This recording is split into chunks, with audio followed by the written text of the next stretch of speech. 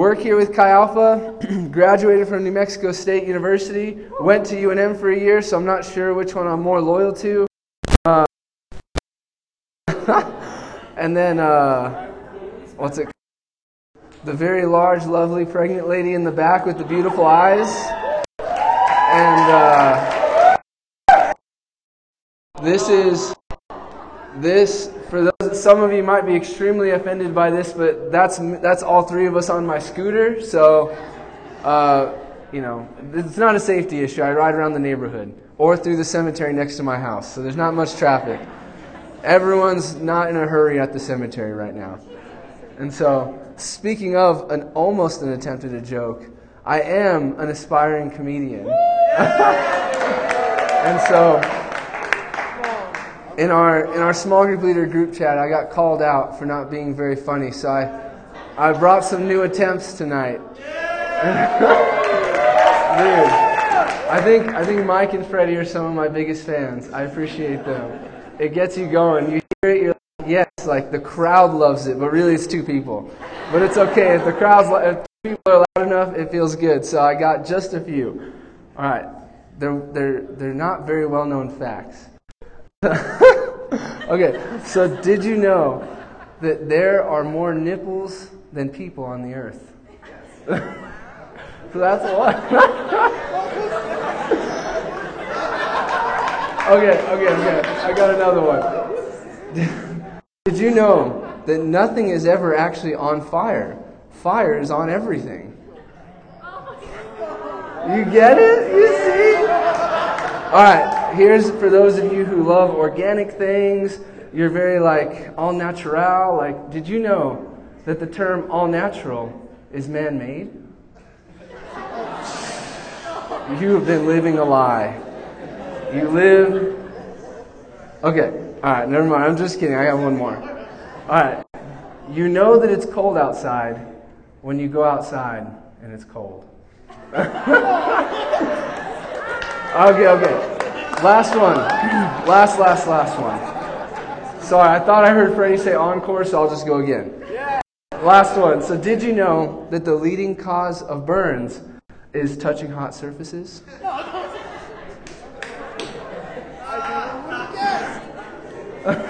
What's funny is I can tell yours is fake, but his is genuine. So I'm getting a lot of energy from both. All right.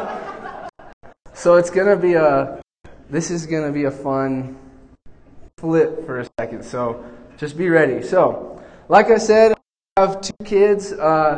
Normally, on a night like tonight, they should be asleep by now. But what I've learned to experience, like last week at the welcome back party, is although they should be asleep, you may see two little people under 4 feet running around naked. And so, if you happen to see one, let me know.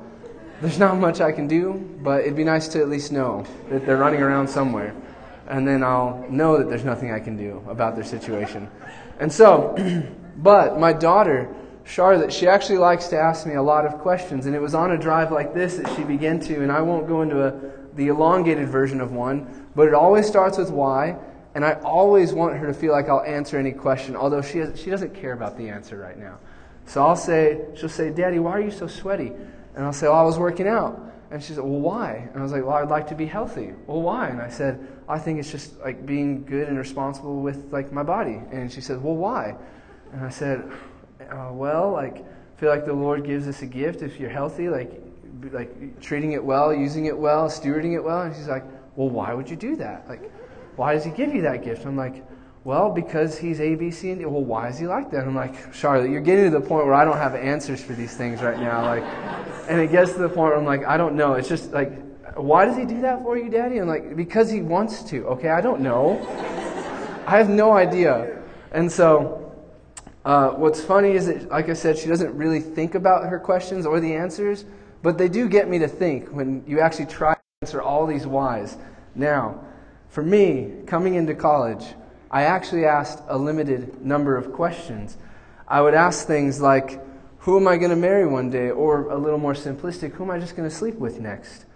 Or how am I going to get a good job that pays me so I can do more fun things? Or how can I enjoy the most of everything around me? Or how could I have the most fun? Now, this type of person, which I will fall under this category, usually finds anything they can to pass the time. They don't like still moments. The phone comes out quickly. If there's boredom, Netflix shows come on immediately. I'll call this person and myself the unthoughtful experiencer. The person who doesn't have many thoughts about many things. They're just really basic, pretty superficial, like whatever I'm going to get immediately, that's what I want to know. Now, other people are very passionate and opinionated about the world. People on campuses can be extremely passionate about things like politics. Others are passionate about change in the world and being activists for good causes. And these people usually have better thought lives. They actually think about things. They analyze things. They question things, and rightfully so. We all should. They ask questions, hopefully, like, what's wrong with the world? How can I actually make a difference? What can make a difference? And who is to blame for all this that is wrong? I'll call these people the thoughtful activists. And finally, there's the studious, methodical, life's planned out kind of person. I had a little bit of a sliver of this in my life before the Lord.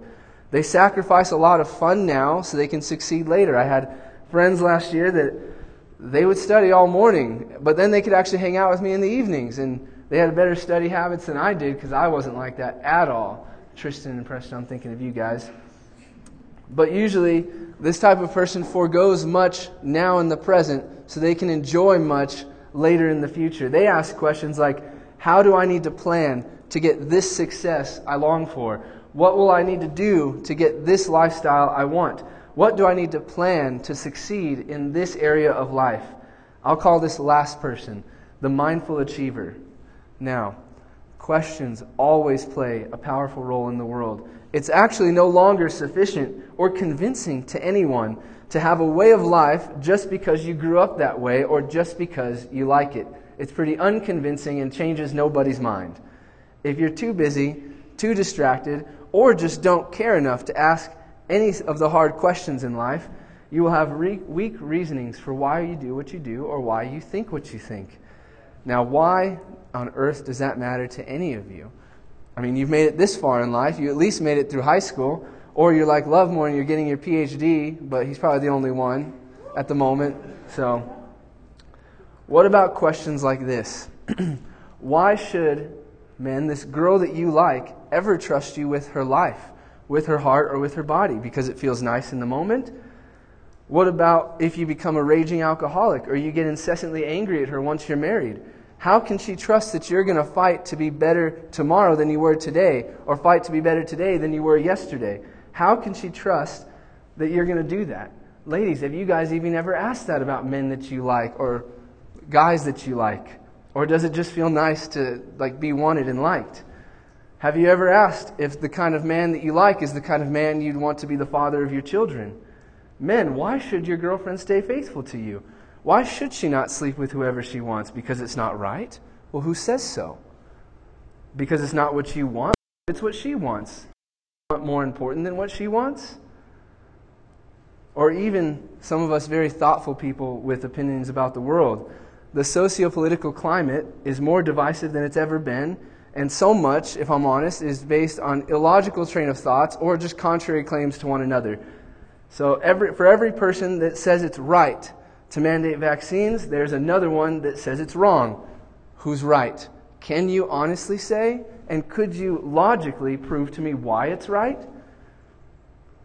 Who says that your version of social justice is the right one? Who says it's wrong to cancel people because they don't agree with your viewpoint? Neither side usually questions themselves, but they love questioning each other. There are a plethora of questions that one could be asked if they were confronted by a thoughtful person, and many people wouldn't have good answers to any of them. The consequence of never asking yourself questions and having solid answers to them is that when you or someone you love goes through a life-shattering event, the most you'll be able to help out is giving cliche statements like, "It'll all work out." Well, how do you know that? Everything has a purpose. Says who? We were meant to be together. Well, from what vantage point are you seeing that from? You just have to push through and make it through this hard time. Well, why should I if I would just like to die? You see what I'm saying?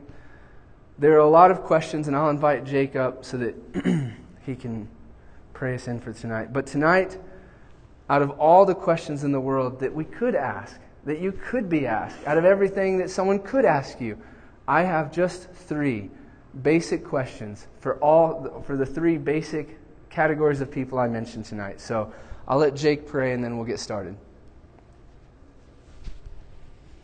Lord Jesus, thank you for this beautiful day. Bless us with that.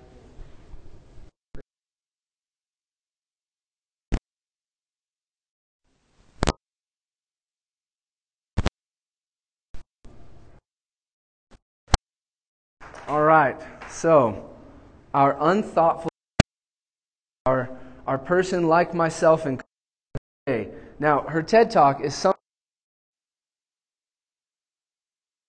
in their 20s, is in their 20s. She says that not claiming your 20s is the biggest mistake you could make in your entire life. She says that most people in the world look at their 20s like a developmental downtime or a time to waste, a time to just do anything no matter what it costs to you. When really, according to research, it's a developmental sweet spot. 80% of life's most defining moments will happen before the age of 35. 8 out of 10 experiences and decisions that you make that make your life what it is will happen before you're 30. Your brain in your 20s has its last major growth spurt as it develops itself and rewrites itself for adulthood. This is why when someone's over 30, they're a lot more stubborn in how they currently think how they think. Meg J says this. She says, I'm not discounting experimenting in your 20s. I'm discounting experimentation that isn't supposed to count. If you're doing something right now that you hope doesn't have a permanent effect on your life, then you should probably stop doing it. She says if you're sleeping with that guy or girl and banking on the fact that she or you won't get pregnant or you won't contract anything you can't shake, you should probably give that up right now.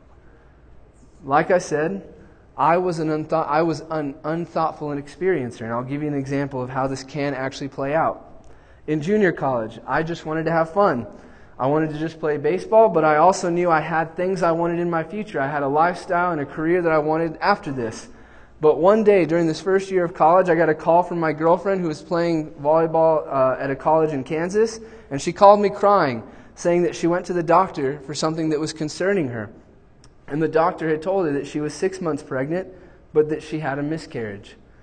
Something that I didn't want, something I'd never thought would happen, something that was going to be life-altering, almost became an irreversible part of my life because I just wasn't thinking. A few years ago, while all of my family was in a big rental home for Christmas, my brother was in a recovery center because of the drinking, partying, and drug lifestyle that I brought him into in high school. And yes, he did choose it. And by choosing it, he became someone I guarantee you he never actually wanted to be. Many of these potentially life-altering situations are exactly what first-time college or however long college goers want to have during their college experience. But is that who you want to become? Are those possible consequences things you're hoping don't happen? And therefore, someone who doesn't even care about God can even say wisely, you probably shouldn't do that if it's not something you want for the rest of your life. Do you want to become a single mom because the dad was never actually a man, so he dipped whenever things got hard? Do you want to be a dad of multiple kids with multiple women who one day are going to ask you, why doesn't daddy want to be with my mommy? Do you want to deal with this purposeless life where you look forward, the one thing you look forward to most every week is the next NBA game or the next NFL game? But my simple question for you is, does what you do with your life ultimately matter at all?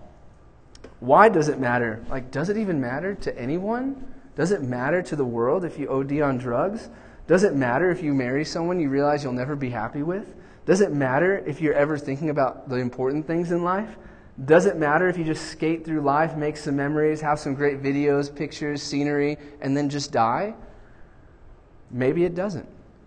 Maybe none of our lives really matter and have any meaning. Who's to say? Who is to say that your life has any meaning at all? Who is to say it ultimately matters at all what you do with your life? So on to our next person, the thoughtful activist. Like we said, Some people can be big environmental activists, women's rights activists, guns rights, social justice, equal rights activists. The list could go on and on. And there was a renowned pastor, or is a renowned pastor named Tim Keller, and he was reading of a young woman, an article that she wrote. Her name is Caroline Lobbin, who was caught in a dilemma that if we think about it, I think anyone who falls in this category of activists and change for the world, wants what's right for the world, may find that we're caught in it also. Caroline was an atheist and an anthropologist who came across some African societies that she was studying, and she was appalled at the way women were treated in these societies. So she decided she would promote women's rights and women's interest in them. The problem was that as an atheist, she believed that values were relative to the culture from which they were derived. And the idea that women deserve equality is actually a very Western European and American cultural value.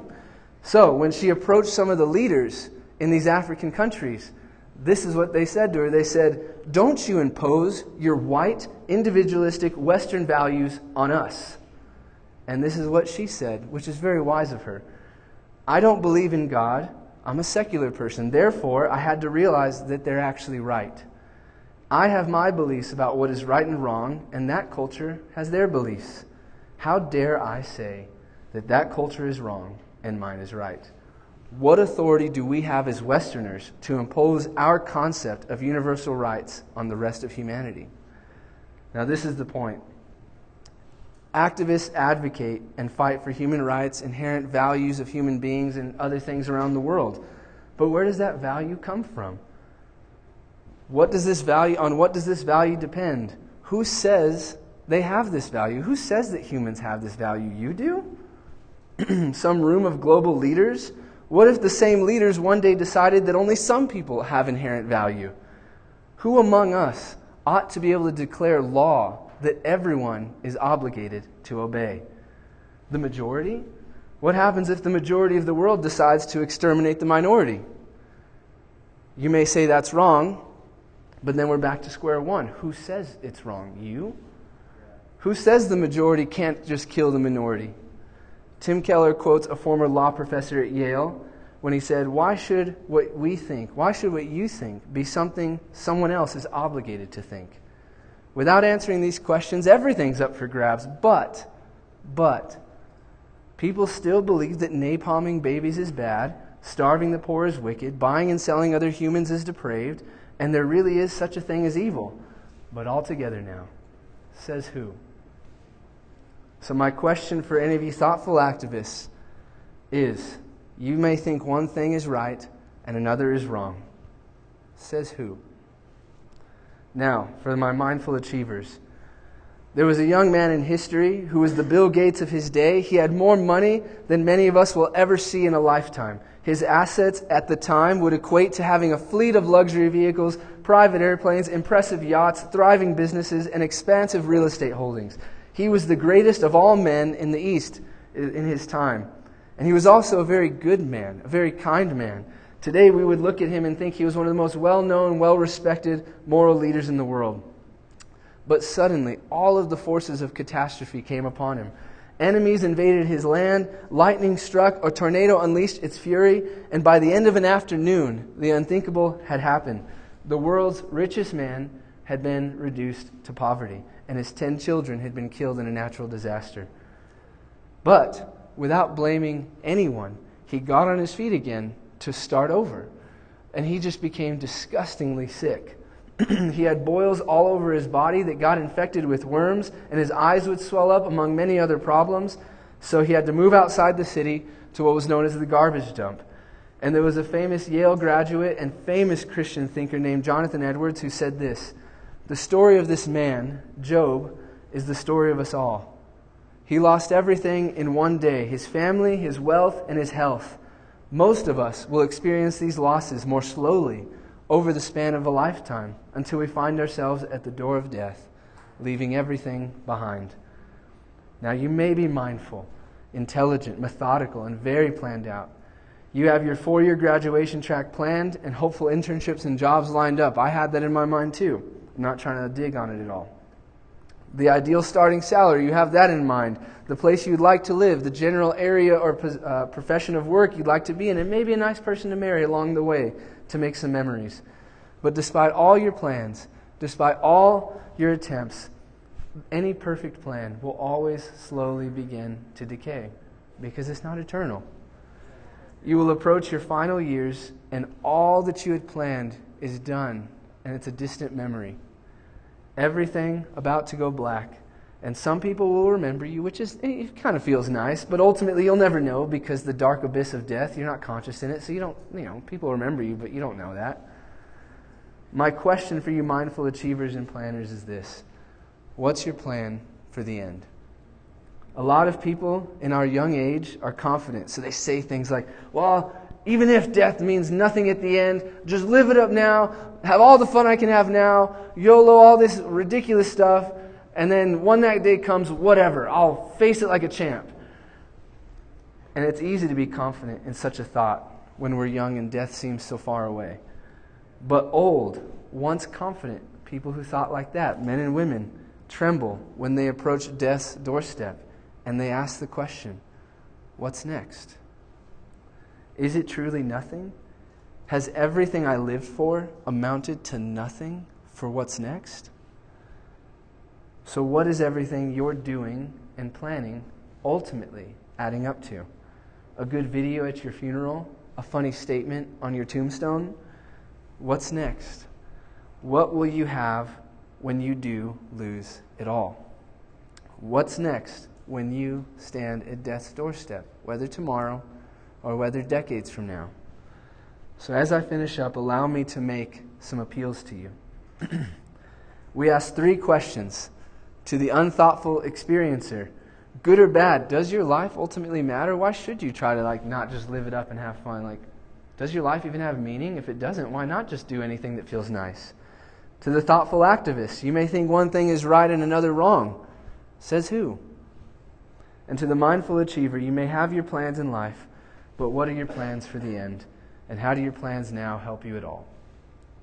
So I appeal to you that without God, life has no meaning. We are like cosmic accidents, and any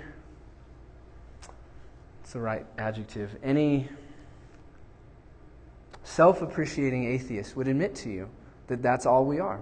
Cosmic accidents, like an accidental fall. Came out of nowhere, has no meaning, may have an effect on someone or yourself, and then it's over. I appeal to you that without God, no one can claim any form of morality or right or wrong. In a world where no one person can see all things, know all things, enforce all things, there can be no ultimate right or wrong because no one can actually see what that is. No one in the world has agreed on it, not since it started and not till now, which is the problem. Without God, the idea of right and wrong is just a fictional story.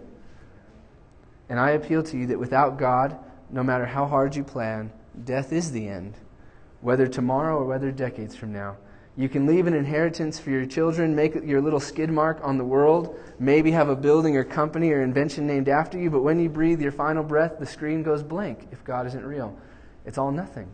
Everyone gets to enjoy everything you did. Maybe someone will remember you, but like we said, it feels nice, but it doesn't really matter because the dark abyss of death has no consciousness in it anyway. You die, your boyfriend, girlfriend, spouse, children, and the world as a whole will move on without you.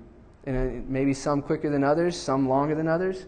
And I appeal to all of you that without God, answers to life's toughest questions sure do sound grim and depressing.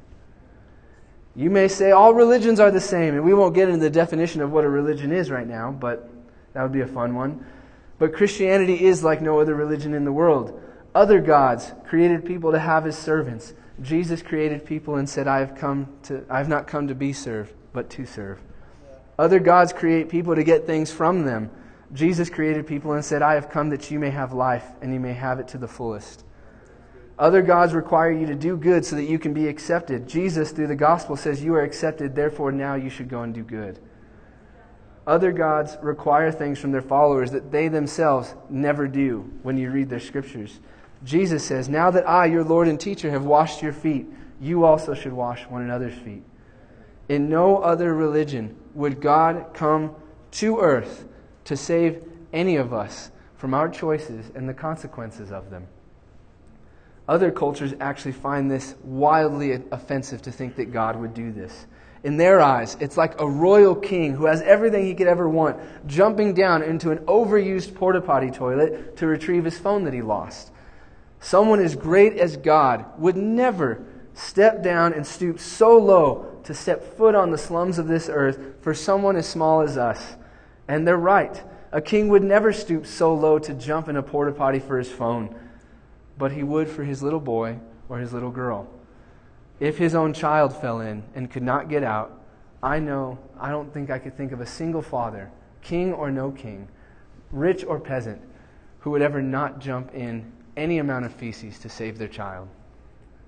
Only in Christianity do you find a God who views you like that and not a mere replaceable object like a phone. Nowhere else but in Christianity do you have a God who says that your life has meaning and therefore you should live wisely. Nowhere else is there a God who can see all things perfectly and therefore know perfectly what is right and wrong and then says, you go and be selfish no more. And nowhere else is there a God who gives us hope that when the lights go out, it's really just the blinking of an eye as we wake up to a new earth and a new universe. I appeal to you that only with Jesus is there any hope to these tough questions that I've proposed. And we want you to see that that's true. That's a claim, and I don't have, I only have so long. Give me a break. I don't have the longest time to unpack it, but it is a claim. And I believe that only with Jesus is there hope to these tough questions in life. Without God, the options seem pretty grim and pretty depressing. And we want you to see that.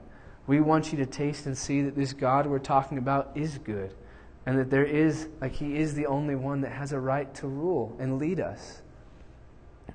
When someone buys a new home, usually, at least I do this, unless people live there, you peek through the windows because you want to get a closer look. Like pictures may not do it justice, may give you a wrong impression. So you want to look through and see it for yourself. Imagine your stuff there, imagine your life in there, and see yourself in it. And so that's what we want to do this semester, is to give you a window on Thursday nights to see into God's kingdom and to see that Jesus really is all that He says He is. That He really does have these answers that we're claiming He has. And that He really does have the answers that He claims He has. So continue going to small group, make memories together, and come to Thursday nights so that we can gaze through the window of God's kingdom and see that Jesus really is all He claims to be. So I'll pray and then we'll be done.